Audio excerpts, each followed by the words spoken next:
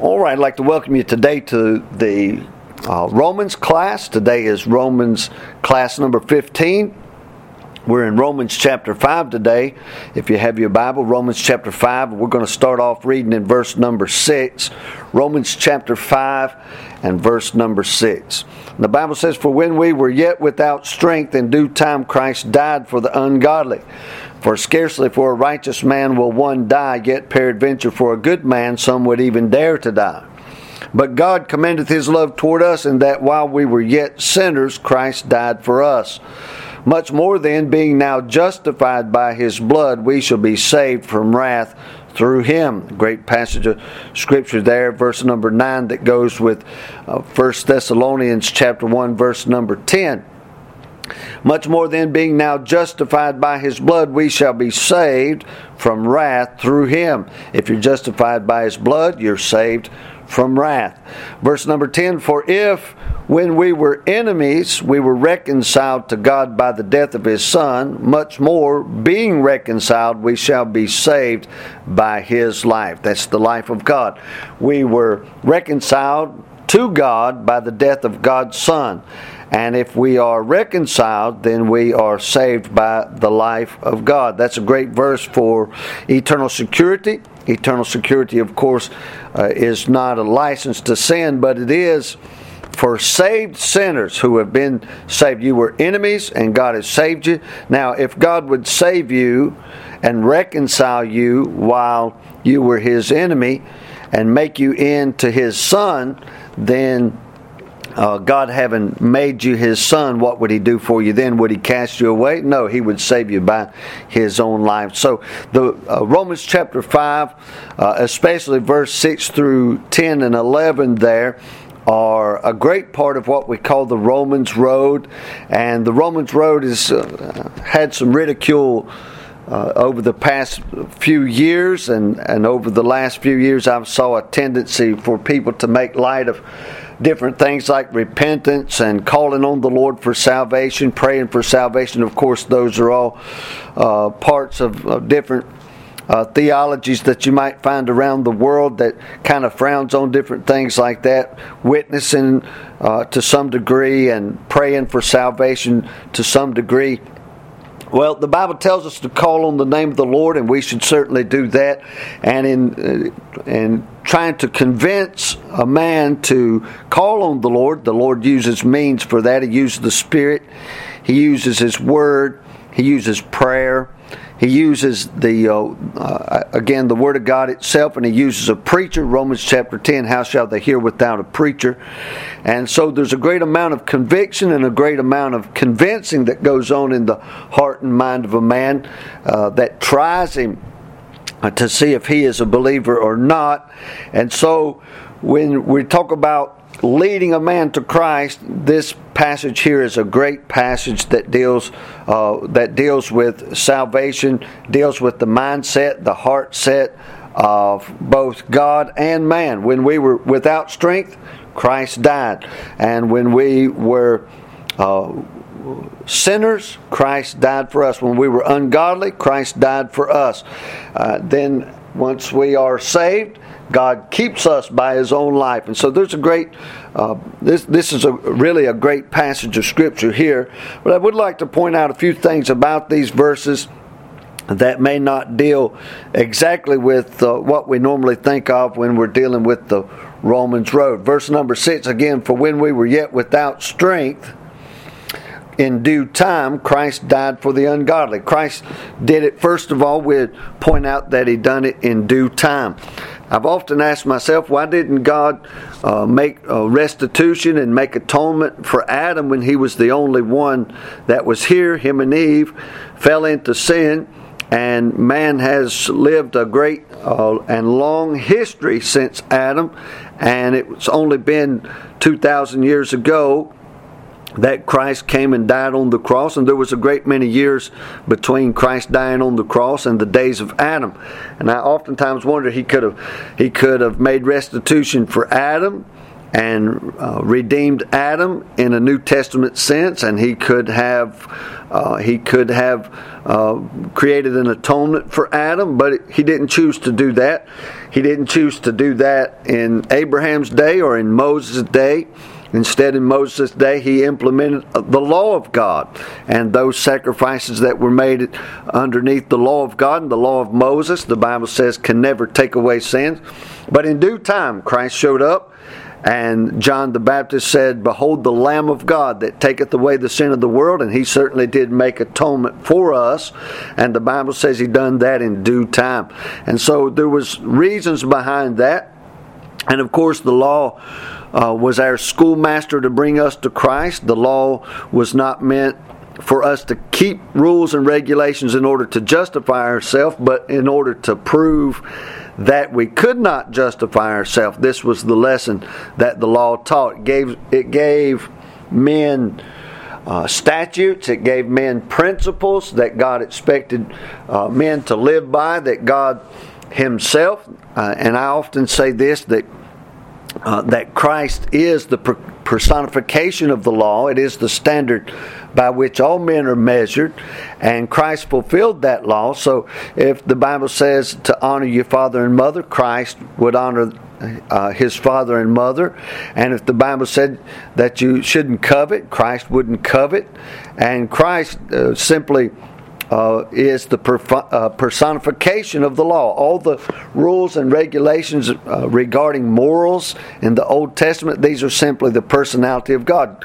They're the personality of Christ. Christ wouldn't go against these things or break those things, because the law is a description of Christ's personality. That is who He is. Now, you and I would break those things, and if you and I would not break those things, if mankind was in a place where it was in his nature to do right, then there would be no need to give him a law that would tell him what wrong is. And if a man was in a position to where he needed no correction, then there would be no laws and no corrections attached to those laws. But we see the law plainly in the Old Testament. We read it, we study it, we find out its requirements, and we find out its punishments when we don't meet up to those requirements. And it's those things that the Bible says in Galatians chapter 3 and verse number 24. It says the law was our schoolmaster to bring us to Christ.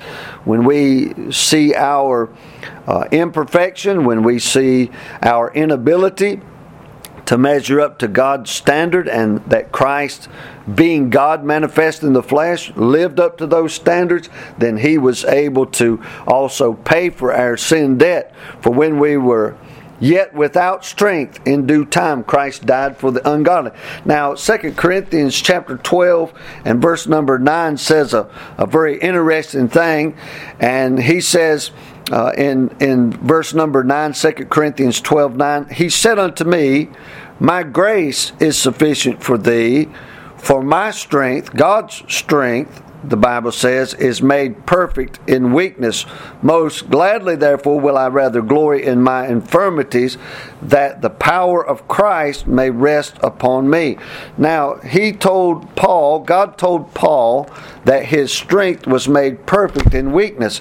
And again, Romans chapter 5 and verse number 6, for when we were yet without strength, in other words, we presented weakness, we were without strength, in due time Christ died for the ungodly.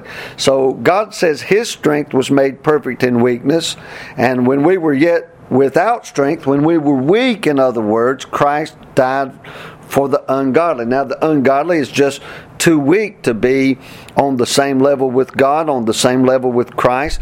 The ungodly has a defect in his character that prevents him from living up to the expectations of Almighty God. For when we were yet without strength, in due time Christ died for the ungodly. And so, as he tells Paul, my strength is made perfect in weakness, evidently God's strength is to deal with weakness. God's strength is to deal with those things that are lacking, those things that are needful. In other words, God is very able to meet the needs of those who have weakness, whether that weakness be physical, mental, whether it be moral, whatever the case is. God has proven His ability to deal with things that are weaker than Him, and that He has grace towards men, and that He's long-suffering towards men. And God has proven that throughout the ages.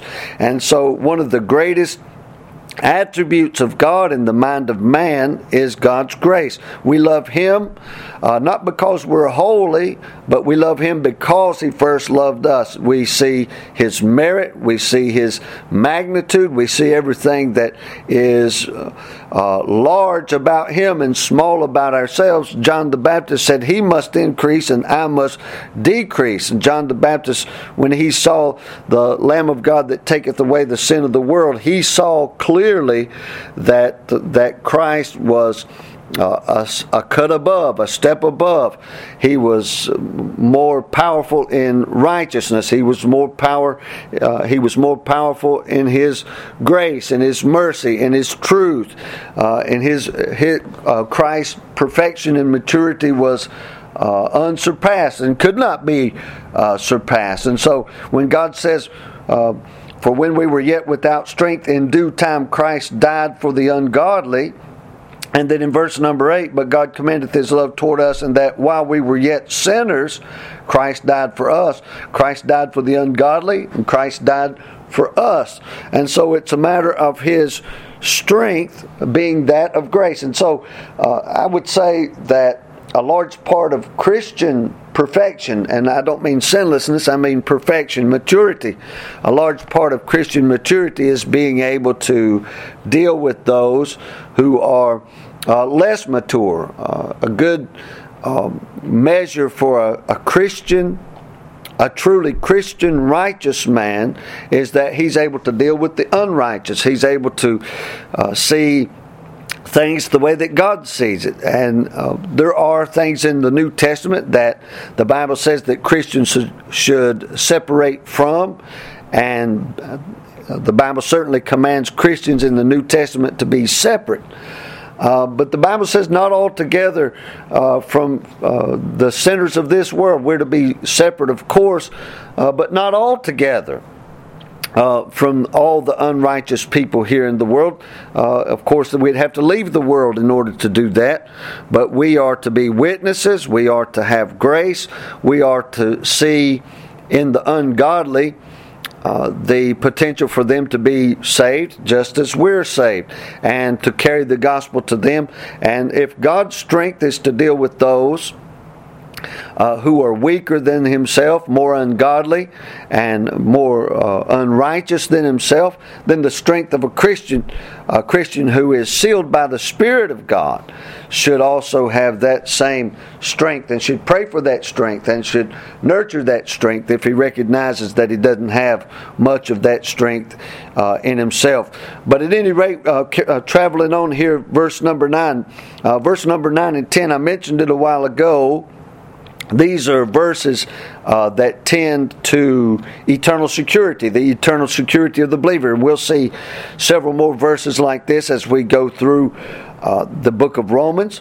But in verse number 9 and 10 it says, much more than, see, Christ died for us in verse 8, much more than, being now justified. You were lost, you were ungodly, you were weak, but now you're justified by His blood. We shall be saved from wrath. That's a future thing.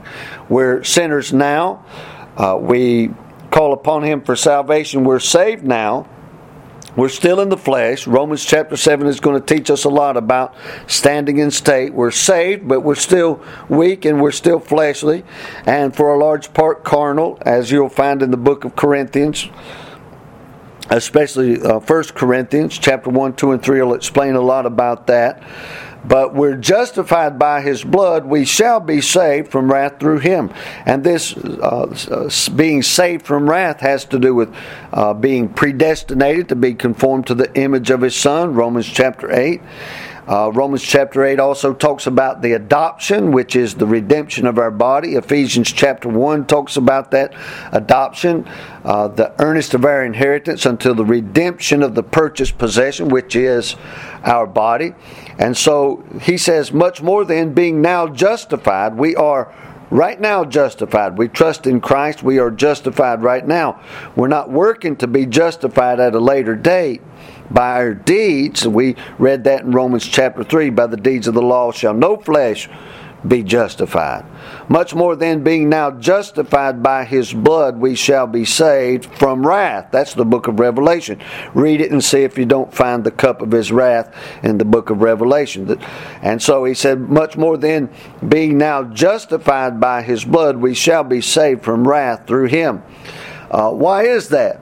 He says in verse 10, for if when we were enemies, we were reconciled to God by the death of His Son, much more, being reconciled, we shall be saved by His life. We were God's enemies, and God gave us His Son for our reconciliation. His death, burial, and resurrection. See it right there in the verse. By the death of His Son. Okay? Much more, being reconciled, we were sinners, we were ungodly, we were enemies. God reconciled us by His Son. Okay, now that we're reconciled, we shall be saved. Everything in our future is taken care of by the life of God. And not only so, verse 11, but we also joy in God through our Lord Jesus Christ, by whom we have now received the atonement. And of course, you know from studying the Day of Atonement that the atonement takes place by the sacrificial lambs of the Old Testament. The sacrifice for sin that was made once a year, Hebrews chapter number 10. Each year bringing up a remembrance of sin. But Christ, it says, was offered once. And so here he says, not only so, but we also joy in God through our Lord Jesus Christ, by whom we have now received the atonement. We have received the atonement. Once you put your faith in Christ, according to Romans chapter 10, God has given you His righteousness. We made a great study of that in Romans chapter 4 as well. And the atonement has been made for you. Christ, the Lamb of God that taketh away the sin of the world, paid for those sins on the cross. And when you trust in Him, that sacrifice is accounted to you, though you're born 2,000 years later. The sacrifice that was passed was applied and counted to your account here 2,000 years later. If you live in the day and time that I live, that is, if you live 200 years from now, that'll be true, and so forth and so on. And so it says, we have now received the atonement. Your sins have been atoned. Get a dictionary. Look up these great words. Justification, atonement. Now, I've given you definitions for these things and definitions for these words, and we cover these things, but there's nothing like you doing the study for yourself, reading the Scripture and looking up the definitions of the words. And we always talk about context when we're talking about interpretation of a portion of Scripture. And context means a lot, but also it's the definition of the words that make up the context. So be very careful and don't be in such a rush to get through the book of Romans or the New Testament or the whole Bible itself that you can't break out a dictionary and find the meaning of the words and maybe a thesaurus that you can find other words that are going to mean the same thing or practically the same thing.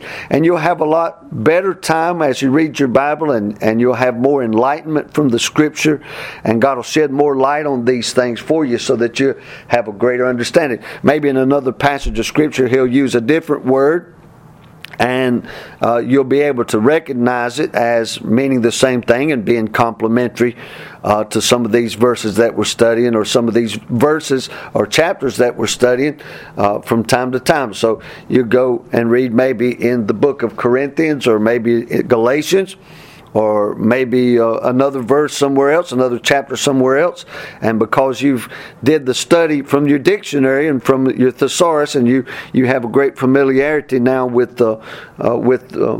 these Bible vocabulary words, then you'll be able to recall what we studied in the past and what you've studied in the past, and God will give you a greater understanding and a great interpretation of the Scripture. The Bible says that the Scriptures have no private interpretation. So you want to get the Spirit's interpretation. And I believe that the Spirit chose the words very carefully when He gave us the Scriptures. And so be sure that you do that. And not only so, He says, but we also joy in God through our Lord Jesus Christ, by whom we have now presently received the atonement. Wherefore, verse number 12, we'll cover just a few more of these verses here. Wherefore, as by one man sin entered into the world. That was Adam. Adam disobeyed God in the garden, and sin came into the world. So basically, we know that the definition of sin is disobedience to God. And God gives us some other definitions that we can go by when it deals with sin. All unrighteousness is sin. If it's not right, it's a sin. The Bible says that which is not of faith is sin. So if you're doing a thing that it may not be necessarily immoral, but if you're not doing it by faith, the Bible says it's sin. And so, and you'd have to take those things on a case-by-case basis and just check yourself on a regular basis and see if you're doing things by faith. And somebody might, be a smart aleck. Well, you're not sleeping by faith and something like that, but sleeping's not a sin. Well, I understand those things as well, but there are some folks who pray and ask God to, keep them through the night, and when they wake up in the morning, they thank God for another day, and at some point during the day, they thank God for the day they've lived, and they trying to do the right thing by faith, and they lay their head down on their pillow and go to sleep. And I would think that God would be pleased with that. And a person that never thinks of those things, I'm not sure God is pleased with that. So I'd be careful of kicking against an idea like that. When we say that which is not of faith is sin, and just apply that across the board. Of course, we're all sinners, and we understand we all get involved in different things from time to time that's not of faith. But the idea is to read more Scripture on a daily basis, and on a yearly basis, and on a monthly basis. And the more days you live, and the more months you live, and the more years that you live, that you are growing in the Lord, and that your life becomes more and more and more by faith. But at any rate, the Bible says here, wherefore, as by one man sin entered into the world, and death by sin, and so death passed upon all men, for that all have sinned. And so now we're getting a more in-depth look at Romans chapter 3, when it tells us for all have sinned and come short of the glory of God. It makes that statement, and it assumes that you understand that statement, and goes on teaching what Romans chapter 3 teaches. Now, Romans chapter 12 is going to build on that statement, for all have sinned. And here he's teaching us that Adam sinned, and that Adam's offspring received that sin by inheritance. Death passed upon all men. Now, wherefore, as by one man sin entered into the world, and death by sin, and so death passed upon all men, for that all have sinned. Now, we talked about this in Romans chapter 4, and we touched on these verses, Romans 12, 13, and 14. But here we are in the actual verse, so we'll cover these things again. For until the law, verse 13, for until the law, sin was in the world. So Adam's sons were by inheritance sinners. They received the sin nature from their father Adam, from their mother Eve. As by one man sin entered into the world, and death by sin.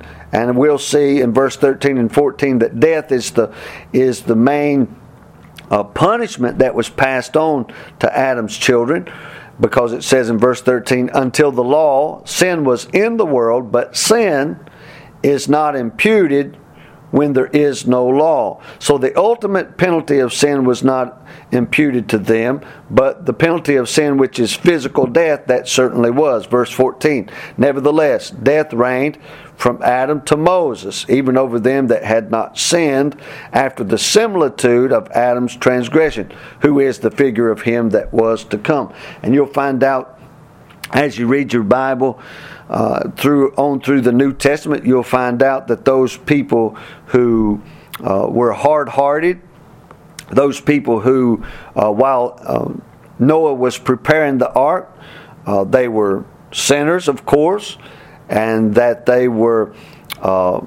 probably, a lot of them were mockers, and certainly they rejected the message that Noah tried to preach. But the Bible says in the New Testament that while the ark was preparing, they perished, not giving heed to Noah and the thing that he was trying to do, build an ark for the saving of his family. No doubt he was preaching to the people that come to see what he was all about, but they didn't take heed. But the Bible says that Christ, after he was crucified, went and preached to those spirits in prison who was disobedient in the days of Noah. And how would they have that opportunity? Because sin was not imputed unto them. There was no law. And so you can do that study for yourself. You'll find that to be absolutely true. Nevertheless, death reigned from Adam to Moses, even over them that had not sinned, after the similitude of Adam's transgression. And there's a period in there from it talks about Adam to Moses. Well, there's also a period of time in there where God deals with Abraham, gives Abraham a covenant, and Abraham's children fall under that covenant. Well, there's a whole bunch of people that weren't Abraham's children. They weren't in the covenant, but they were Adam's children, and they were going to die because they were sinners, but that law is still not imputed unto them. So that when we talk about dispensationalism, we're talking about studying all these people and how things apply to them. They're going to die because they're sinners, but their sin is not imputed to them. Well, that's what it says right there in verse number 13. Religion doesn't teach that. No religion teaches that I'm aware of, but verse 13 says, until the law, sin was in the world, but sin is not imputed when there is no law. And what did David say? David describeth the blessedness of the man unto whom God imputeth righteousness without works, saying, blessed are they whose iniquities are forgiven and whose sins are covered. Verse 8, blessed is the man to whom the Lord will not impute sin. Romans chapter 5 verse 13, for until the law sin was in the world, but sin is not imputed when there is no law. Sin is not imputed when there is no law. So that's a very you can throw a blanket statement over all the world when you're talking about sinners. There's no question all have sinned and come short of the glory of God. But you have to be careful who you put into hell and when you put them into hell. I had a preacher one time tell me, of course he was a non-denominational preacher, and which is a denomination in and of itself, but that's a different story for a different time. He told me if Adam didn't get saved by the grace of God, that Adam went to hell. And of course that's ridiculous. Sin is not imputed when there is no law, though Adam was subject to death. And this is what it's talking to us here about. Verse 12 is the key verse. As we go into verse 15 and 16, verse 12 is the key verse that goes with verse 15 and 16. The main theme of these verses. Wherefore, as by one man sin entered into the world, and death by sin. So that idea of Adam bringing sin into the world wholesale is what we're talking about in verse 15 and 16. But not as the offense, so also is the free gift. If Adam brought in sin into the whole world and it affected the whole world, so the same possibility is with Christ bringing in a free gift. For if through the offense of one many be dead, much more the grace of God and the gift by grace, which is by one man, Jesus Christ, hath abounded unto many. And so you say, well, who are the many? Well, we've just discussed that when we talked about in Romans chapter 4, men believing God and His righteousness being imputed unto them. That's why it says in verse 12, wherefore as by one man sin entered into the world, and death by sin, and so death passed upon all men. Well, verse 15 says it's the same way. as the offense, but not as the offense, so also is the free gift. For if through the offense of one many be dead, much more the grace of God and the gift by grace, which is by one man, Jesus Christ, hath abounded unto many. And so what he's telling you is that the same way that everybody became sinners, everybody can become saints. You can become righteous in the eyes of God through the righteousness of Christ, just like sinners became sinners in the eyes of God through the sinfulness of Adam. And so sin passes upon all men, death passes upon all men. Well, also the grace of God can pass upon all men, and the life from God can pass upon all men, depending upon if they believe God. That's Romans chapter number 10, and we'll get to that very shortly. But in Romans chapter 10, the Bible says you believe in your heart, you confess with your mouth. He says, and call upon the name of the Lord, you'll be saved. Verse number 16, and not as it was by one that sinned, so is the gift. For the judgment was by one to condemnation. Condemnation came upon all men through Adam.